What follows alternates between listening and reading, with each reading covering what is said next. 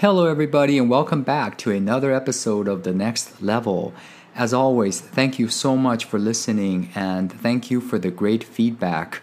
I will continue to do my best to bring enjoyable and interesting content for all of you.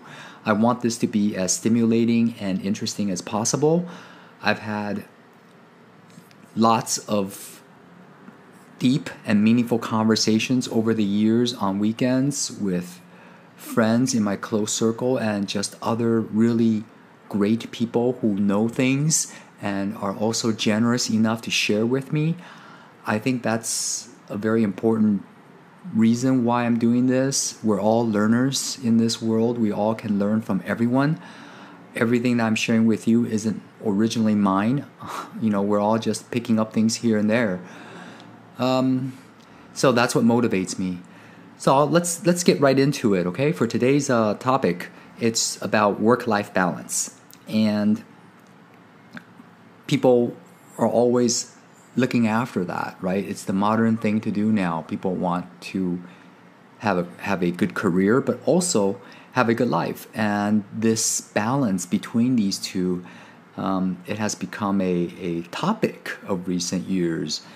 And a lot of people, when they think about this, they think of this in a very, how do I say that? In a very simple way. They're just thinking, oh, I just need to spend more time outside of work. I put too much time into work. So they think that time is the only element or factor in a work-life balance, which is fine. But to me, I feel that it's a little bit too simple and it overlooks other things. For example, things that deal with your mindset, okay? And that's a lot of what the next level is. Currently, we're talking about the psychological aspect of it. Of course, we can get to the next level in our physical performance, as in health, right? Or other things. But that's coming soon, okay? So for today, what I want to share with you is that there are actually 3 other factors that one should consider when they're trying to achieve some kind of work-life balance. And the first, I'll just get right into it, is basically your identity, okay? The identity is something that we often overlook. When you work too much, you identify with your job, especially if your job requires a lot of commitment and responsibility. And I should say that your work is now in the corporate world is much more structured. It has been given a structure, and it's easy to fall into this structure and compete in that structure. What I'm trying to say basically is that, for example, in a big company, there are many titles, right? You have junior manager, manager, senior manager, director, VP, and all that stuff. And with each successful promotion and title, your identity changes with it, okay? Magically. But when we're talking about the life part of your life, right? The work-life balance, the life part. You don't get all these names, right? For example, if you're a daughter, you're a daughter. If you're a husband, you're a husband. So mentally, psychologically, it's much easier to identify with your work, okay? Because of that, because of the way our brain works, we like titles. And so that you feel there's much more of a climb. There's a climb in the work aspect instead of the life. So that's the first thing that I've noticed. It's not really the company's fault. It's just the way it's structured. Okay? And another thing is that we really have much more to lose, right? If we don't do our jobs well, meaning that we're always evaluated for our performance. For example, you have a year-end performance review or you have a KPI. But with your private life, no one is giving you that KPI except for yourself, of course. But we're pretty nice to ourselves, right? We don't do I don't know many people that do year-end performance reviews. I do it, but my friends laugh at me and say I take my life as if it's a job. But that's, their opinion. I can see that. But what I'm trying to say here is that we're very serious about the work part because of all the structures that go with it. And on the other hand, in our lives, we don't have such a thing. So we feel these things are either unchanging or we can compromise. Nothing's going to change if we do more at our work. We're not going to be demoted. We're not going down. I'm not going to, lose a position in life, especially if you don't have a family. If you have a family, maybe your other half, for example, your husband or wife or boy girlfriend, might make you feel like you're not performing as well, right? They might complain about it. Or your kids, I'm talking about the life part. Or your friends, they might complain that you don't spend enough time hanging out with them and stuff. But you're not going to get this kind of complaint with your colleagues. It's going to show up in your performance review or something like that, or your sales target. So this identity part is something that you need to be aware of, or people should be aware of. And once you have this awareness, then we can go from there. Okay? For the second thing, the second factor that we must also be aware of is responsibility. Okay? By default, when you take this job, you feel responsible. Okay? You are, because again, you're in a structure. You have a title now, you have a desk, you have a boss, you have colleagues. Naturally, you're responsible. And if you are not responsible, guess what? People are going to tell you. It's going to show up right away. But what about life? So when people feel like they don't have a balance in work life, again, the easiest thing to think of is time. Oh, I'm just working all the time and I'm not relaxing enough. So nowadays, people want to take breaks and go on vacation and stuff, which is fine. It does make them feel a bit more balanced if they only look at it or calculate it from a perspective of time. But what about responsibility? Meaning that if you're responsible for your work, are you also responsible for your life? So what does that mean? You're responsible for your life. Okay? Well, in what ways can you be responsible for life? You have a responsibility to do what with your life? Yeah, that's a big question, right? And many people don't want to think about that, or they'll think there's nothing to be responsible for. I'm just being a good citizen. I'm not committing any crime. I'm working hard, and they feel that in of itself is being a responsible person. Again, there's nothing wrong with that, and I'm not trying to make anything into a black or white argument. Instead, it's always about awareness.